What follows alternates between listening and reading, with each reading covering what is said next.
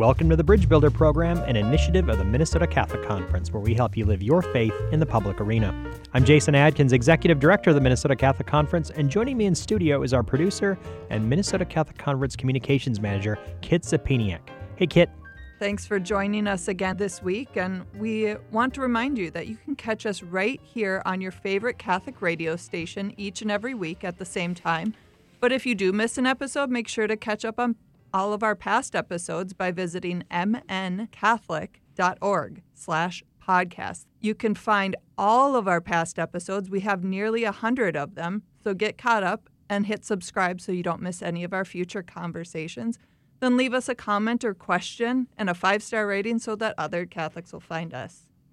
In today's episode, we're discussing the intersection of faith and science and public policy. In our world, it seems that increasingly we're consumed by the need for data, and science is like the new priesthood. What role does it play in questions about faith and in questions about public policy? In our mailbag segment, we're talking about why the Church advocates for specific laws or policies on issues where Catholics may have legitimate disagreements. And of course, we want to leave you with some practical tips on how you can build the common good in our society and put faith into action. In our Bricklayer segment, we have a tool that will not only show you what bills are being worked on at the Capitol, but how you can bring your voice onto important public policy questions. And listeners, if you have an idea for the Bricklayer segment, or maybe you just have a question about faith and politics, send those our way. Just send me an email, show@mncatholic.org, or leave us a comment on Facebook, Instagram, or Twitter. Just search for the Minnesota Catholic Conference. Today, we're blessed to be joined on the line by Dr. Stacy Trazankos. She is a teacher in the Department of Theology at Seton Hall University. She's also a fellow of the Word on Fire Institute. She's got a fascinating story. She was a chemist at DuPont before converting to Catholicism and deciding to really engage questions of faith and theology more proactively. She is the author of Particles of Faith, A Catholic Guide to Navigating Science. She's written all kinds of articles and speaks on a number of different topics related to faith, motherhood, bioethics. She lives in Hideaway, Texas with her family and is joining us on the Bridge Builder program today to talk about faith and science. Dr. Trazankos, welcome. Hello, thank you so much for having me on and for saying my name correctly. That's a hard one. It's a pleasure. Thanks so much. Tell us a little bit about your faith journey, about how science helped lead you to Christ. Well, I like to say that I was a chemist before I was a Catholic, and really, just to make a long story short, it just came time for me to say that chemistry. I have a PhD in chemistry. As much as I knew about atoms and molecules, it could not answer the most pressing questions about life that I had. And so I found the courage to say, what's more, who created all of this universe, and face up to God, which was more than just a God who created a mechanical universe, but a God who loves me and knows me and became incarnate for our salvation. So it took courage to face up to all of that, to face up to my sins, but my understanding of chemistry gave me that confidence that God does exist and go all the way to the sacraments in the Catholic Church. So your book is called Particles of Faith. You've written a textbook for high school students to help them understand the intersection of faith and science. What does science and the scientific method, how can that help us arrive at truth? We see that the Word was God, and the Word, all things were created through the Word, the Logos, that there's an order and an intelligibility to creation. Was that something that sparked the seeds of faith inside of you? Yes, it was a very profound thing. I mean, once I became Catholic, I wanted to understand the Catholic faith. I was so delighted to find a logical, rigorous set of answers to what it means to be human. That's what the Church guards, the deposit of faith. And I started studying dogmatic theology for the same reason I studied chemistry. I wanted to understand the fundamentals that everything else is built on. So I wanted to understand dogma and doctrine.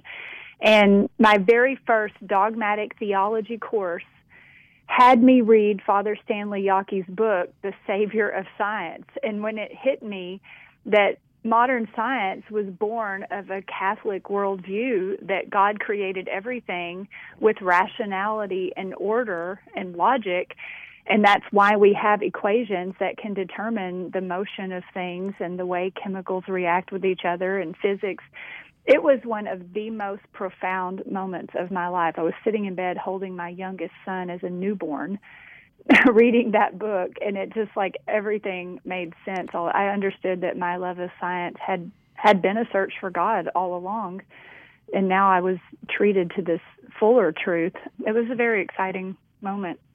The Catholic faith can integrate things that seem divided or disintegrated, and faith and science are certainly that in our culture. You're associated with Word on Fire Institute, and Bishop Barron likes to talk about how even many Catholics see faith as the realm of the irrational and science is the realm of the rational. How do we reintegrate these two things and see the reality of faith as not just being something that's subjective, but has an objective content rooted in right reason and really communicating to us facts about the rational order, but also the supernatural order? Dogmatic theology based on divine revelation is much, to me, the same kind of thinking that we do when we do the scientific method. You start with different things, so faith and reason. With the scientific method, we start with what we observe in nature, and it's objectively true. I mean, you can't make up the acceleration that things fall to the earth on your own. You have to objectively observe what it is and stand under that. You have to submit to it. And then all of modern science is reasoned from there. It's all based on what we observe, and then we reason forth to figure it out so that we can dominate the laws of nature and make cell phones and satellite communication.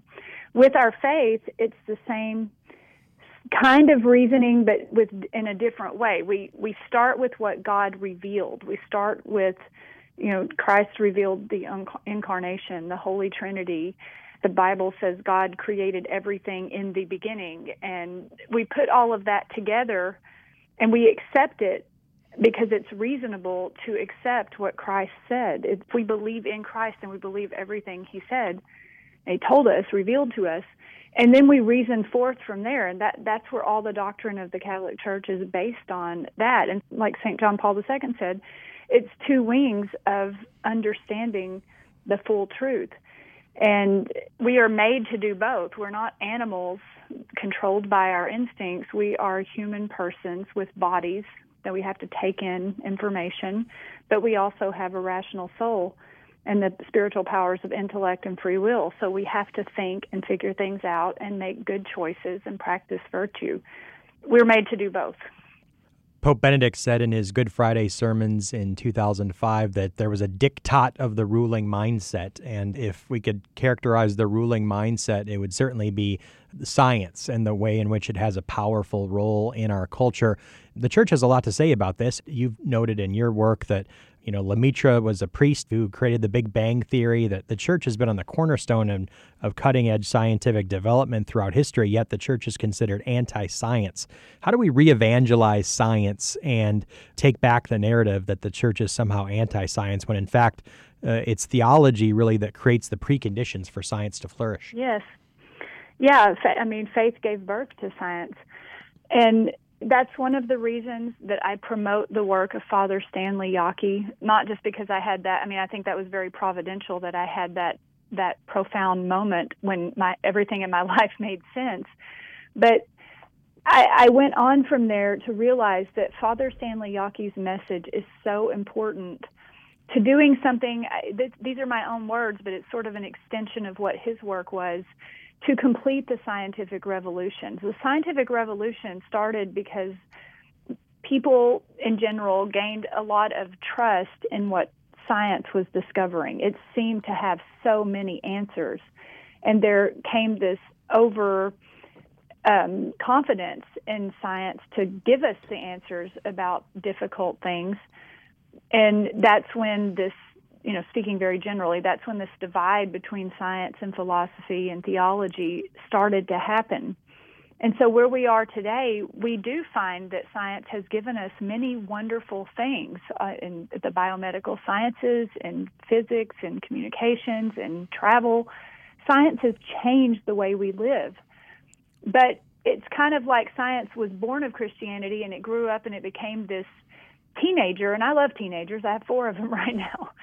But science is kind of at this moment in history where it's so confident, but it doesn't realize, and maybe it's starting to realize that it still needs the guidance of its mother. And so to complete the scientific revolution, we need to move forward and reintegrate philosophy and theology and all the sciences, the physical sciences, into a new way of thinking where we make the case that you can't just go out and do whatever you want because you can in science. And that gets into the biomedical, bioethical issues. You can't just do whatever you want. You have to make choices about what we do in science in a responsible and virtuous way. And it has to be based on sound philosophy. Whatever we conclude from scientific data has to also make sense philosophically and theologically. And that's going to be a challenge because children aren't raised to operate in all 3 spheres. Scientists are not trained. They get PhDs in philosophy, but they're never required to take a single philosophy course.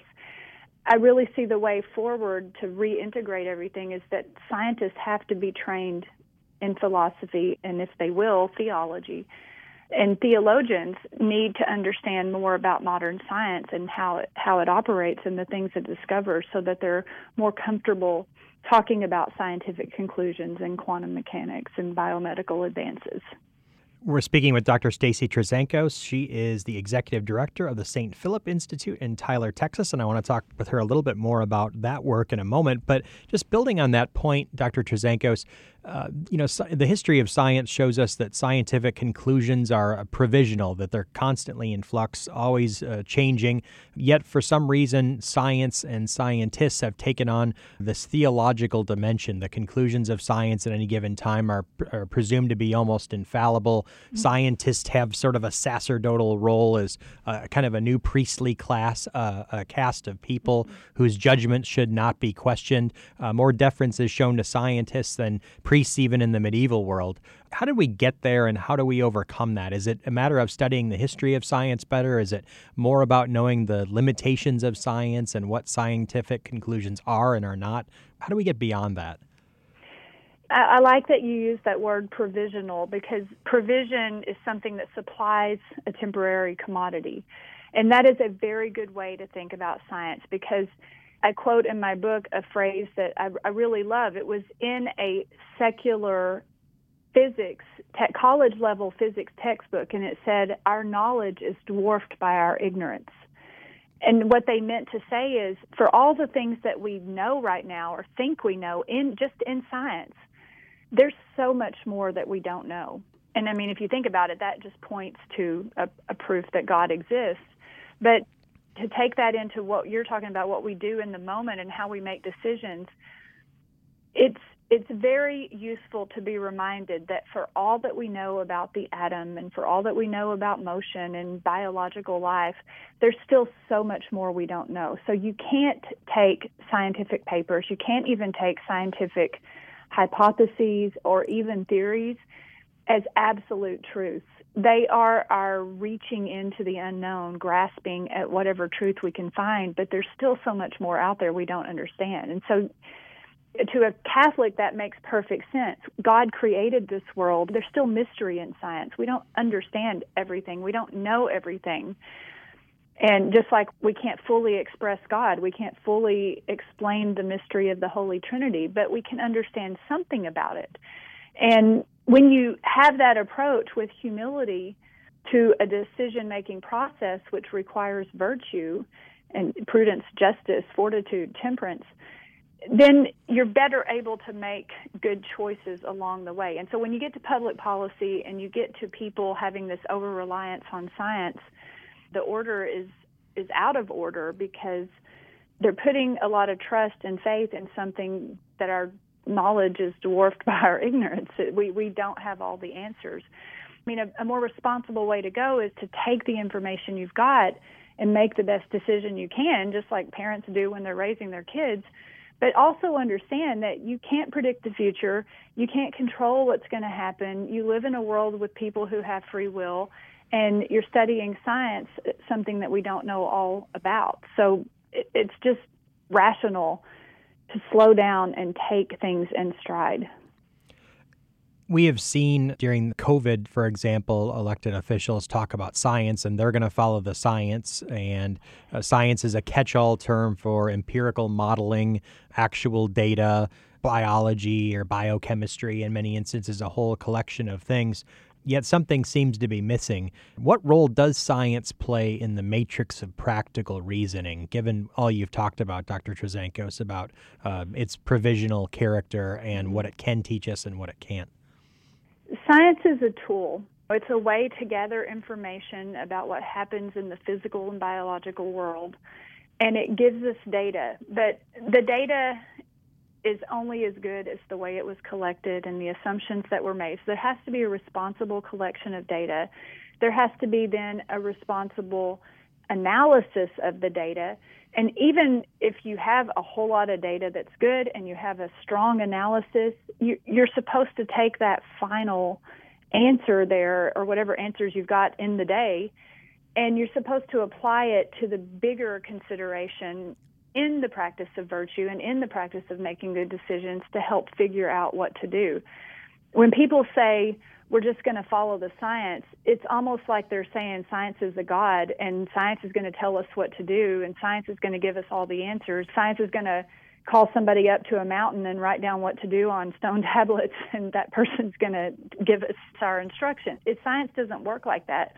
We do science. We are probing into the natural world trying to figure out things. So when somebody says we're just going to follow the science, that sounds a lot to me. That makes my red flags go up. It sounds like they're going to give us some information and say it's not my fault if you all have to do what we say.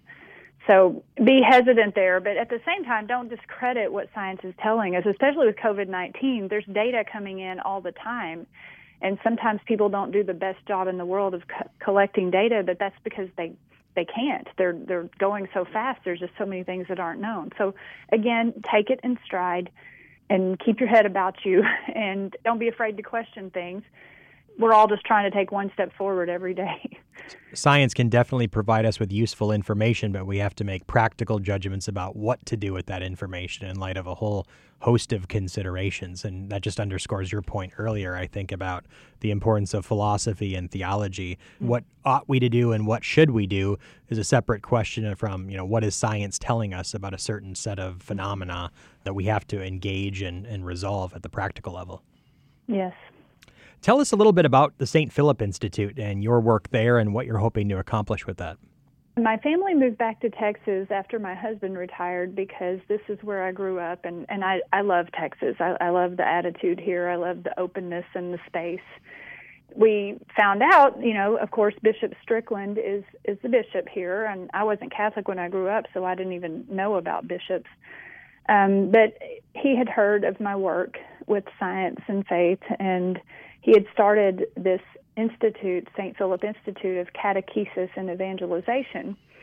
And I had a lot of thoughts about teaching the doctrines of the faith and a lot of thoughts about how to evangelize in a world that's in a scientific age. Just one thing led to another. A lot of prayer and a lot of thinking and a lot of prudence on my family's part. And I ended up becoming the executive director of his institute, which is a great honor. But he's founded this institute to do what a lot of dioceses do with their Department of Family Life and Department of Faith Formation. So we are implementing a teaching structure throughout the diocese so that the faith is taught consistently for all stages of life, birth to the end, so that people have access to solid information about the Catholic faith. Then we don't just stop there, so we're a separate institute from the diocese, because Bishop Strickland said if you're going to do this and focus on how to teach and evangelize, you may as well reach beyond the diocese too. So we we have a model like a tree. Bishop Strickland knows how much I love science and nature and photosynthesis, but we have this model where we do both the branching out, gathering more information, sharing ideas beyond the diocese, but we also focus on the roots, which is in our diocese, and establishing a structure here. And so we see it as organically feeding both. There's all sorts of agricultural analogies that abound when it comes to evangelization and catechesis. To build on that, from your perspective and your work and experience, is the challenge for the church that we've got to get the right seed to scatter, and we haven't done a good job of that? Or is it that the seed is falling oftentimes on rocky ground, and what we need perhaps is some pre-evangelization, and including on questions of things like science and philosophy, so that when we do scatter the seed, it's more apt to fall on fertile ground? Man, that is a great question. It's a huge question. I feel a frustration with it sometimes because, yes, we want the right seeds. Yes, we want the fertile ground, and we want both. We have to do both. And which one matters more in this time? It's really hard to say, because for me, still recovering from materialism, which I suppose I'll be doing all my life, it's really hard for me to get my head around free will sometimes. Like in my leadership style with the Institute, I talk to the team a lot about don't get into this habit of checking boxes. Like, if you want to be a leader and if you want to make a difference with evangelization and catechesis, you can't just check boxes. And so in this subtle sense, I think we're all a bit afflicted by scientism or materialism, and that we're control freaks sometimes. If you want to go out and have a great conference and change a lot of lives, it becomes an exercise in checking a lot of boxes. I did this, I did this, I did this, we got this many people here. Oh, there, we had a successful conference. When that's really not the accurate metric of success. The metric of success is how many people's lives did you change? And you can't check a box with that. And so you have to come up with better ways to analyze your success in teaching and evangelizing. And you're not in control of it. So it makes some of my team a bit uneasy. It makes me uneasy because you're not in control of the success. You can't say, I'm going to make a list and do all these things and say my job is done. You have to say, I'm going to make a list, but at the same time, I've got to empathize with all the people I'm trying to serve, and I've got to figure out how to analyze whether we've actually changed someone's life here. And I think we all need to take that approach with evangelization and spend more time thinking about whether we're changing lives or not, and instead of just checking boxes. Well, that's a great way to end our conversation, thinking about what is the measure. And certainly science gives us a number of metrics and measures that we need to think about and consider, but being supplemented and buttressed in many ways by faith, giving us that ultimate measure of things and what the true goal of our work is. Dr. Trazancos, we're delighted to have you on today. So grateful for your time and your witness. Where can people go to learn more about you and the work of St. Philip Institute? Well, we have a website, St. Philip, it's with one L, Philip, institute.org, or you can just search it on the internet and it'll come up, stphilipinstitute.org, and you can see all the work that we're doing there, both with our teaching structure and the ways that we're reaching beyond the diocese to connect with people in our podcasts and stuff like you're doing. You can also find more about some work my husband and I assume leadership of Children of God for Life. It's been around for many years, specifically with the vaccine question, but what we're going to focus on moving forward is fighting this use of aborted children in scientific research, not just vaccines, but in so many other areas, genetics and human development and other kinds of medicines and cures. So I've made some time in my schedule with my husband to work on this as well. So you can find that website at cog4life.org.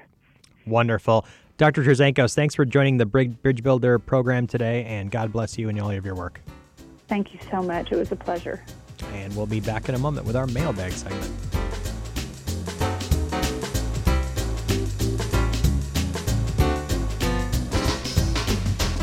Welcome back to The Bridge Builder, where we help you connect your Catholic faith and public life. I'm Jason Adkins, Executive Director of the Minnesota Catholic Conference, and now it's time to jump into our mailbag to hear what comments and questions you've been sending our way. Kit, what's in this week's mailbag?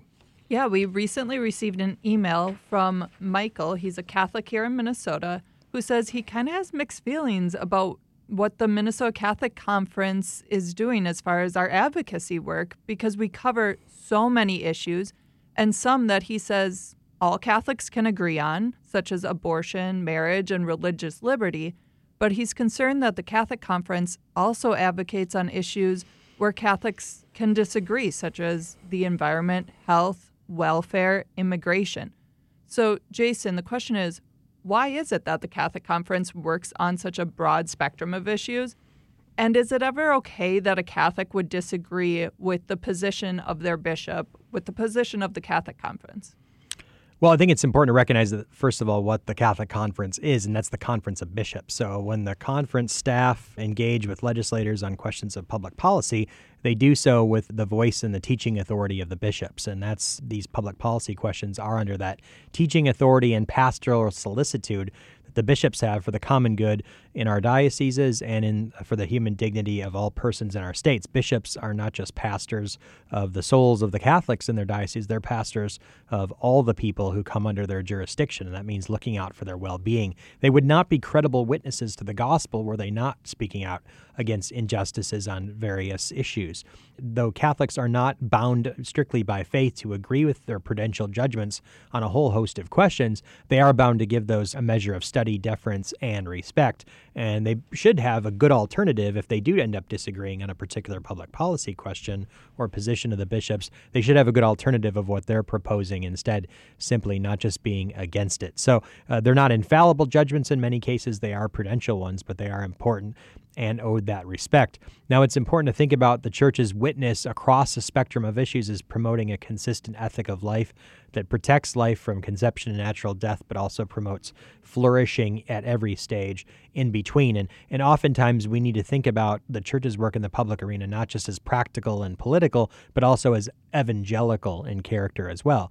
And if we want to reach people from whatever background they're coming from or political persuasion, then we want to be speaking into issues that are of a concern to people so as to bring the voice of the Church into that space and evangelize. So why do we care about the environment or criminal justice reform? Certainly there are good things to be done politically in those areas as a matter of policy, but it's also because there are a great many people who care about those issues, criminal justice and the environment. What does the Church have to say?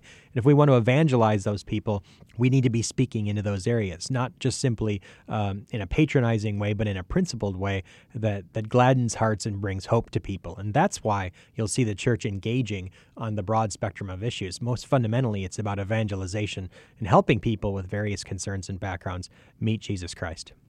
Wonderful. Thanks for really helping us understand that a bit more. And before we wrap up this week's episode, we want to leave listeners with a practical way that they can start building the bridge between faith and public life. What tip do you have in this week's Bricklayer segment? We have a brand new bill tracking system on the Catholic Advocacy Network Action Center. Throughout the legislative session, our staff will be adding bills to this tracker for you to easily see what bills are being introduced to the Capitol that are affecting life, dignity, and the common good. On what bills are the bishops taking position? And then for each bill that is listed, you will see whether the conference supports it or opposes it. You'll also find what church teaching says about the issues and links to any further resources we have. And if the bill is at a key point in the process, you'll also find a link to send a message to your legislators. You can find the bill tracker by going to www.mncatholic.org/Action Center. We also want to quickly remind all our listeners to make sure to get your tickets for Catholics at the Capitol. You have until January 31st to get in on the early bird pricing of just $15. After the 31st, they go up to $20. You won't want to miss this incredible day filled with prayer, education, and advocacy, the opportunity to engage with your legislators and promote human dignity and the common good. We have amazing speakers, wonderful resources, and a time for fellowship. We're going to be bringing Christ to the Capitol. We have a Eucharistic procession that's going from the cathedral to the Capitol. We're hosting our event at the cathedral this year. Join your bishops in a day of advocacy, prayer, and fellowship. April 15th in St. Paul. Again, that's April 15th. Get your tickets at catholicsatthecapitol.org. That's all the time we have for today, but remember, check out your podcast apps to make sure to follow us and then catch up on past episodes. Let us know what you thought of today's episode. Share your ideas for the Bricklayer segment or send us your questions in the mailbag. You can leave us a comment on the podcast episode or connect with us on social media. Also, we have an email, show@mncatholic.org. Thanks for tuning in today to The Bridge Builder. We'll be back again next week with another great guest, more of your comments and questions, and a new way for you to build bridges between faith and public life. I'm Jason Adkins, and for Kit Sapiniak of the Minnesota Catholic Conference, thanks for listening, and have a great day.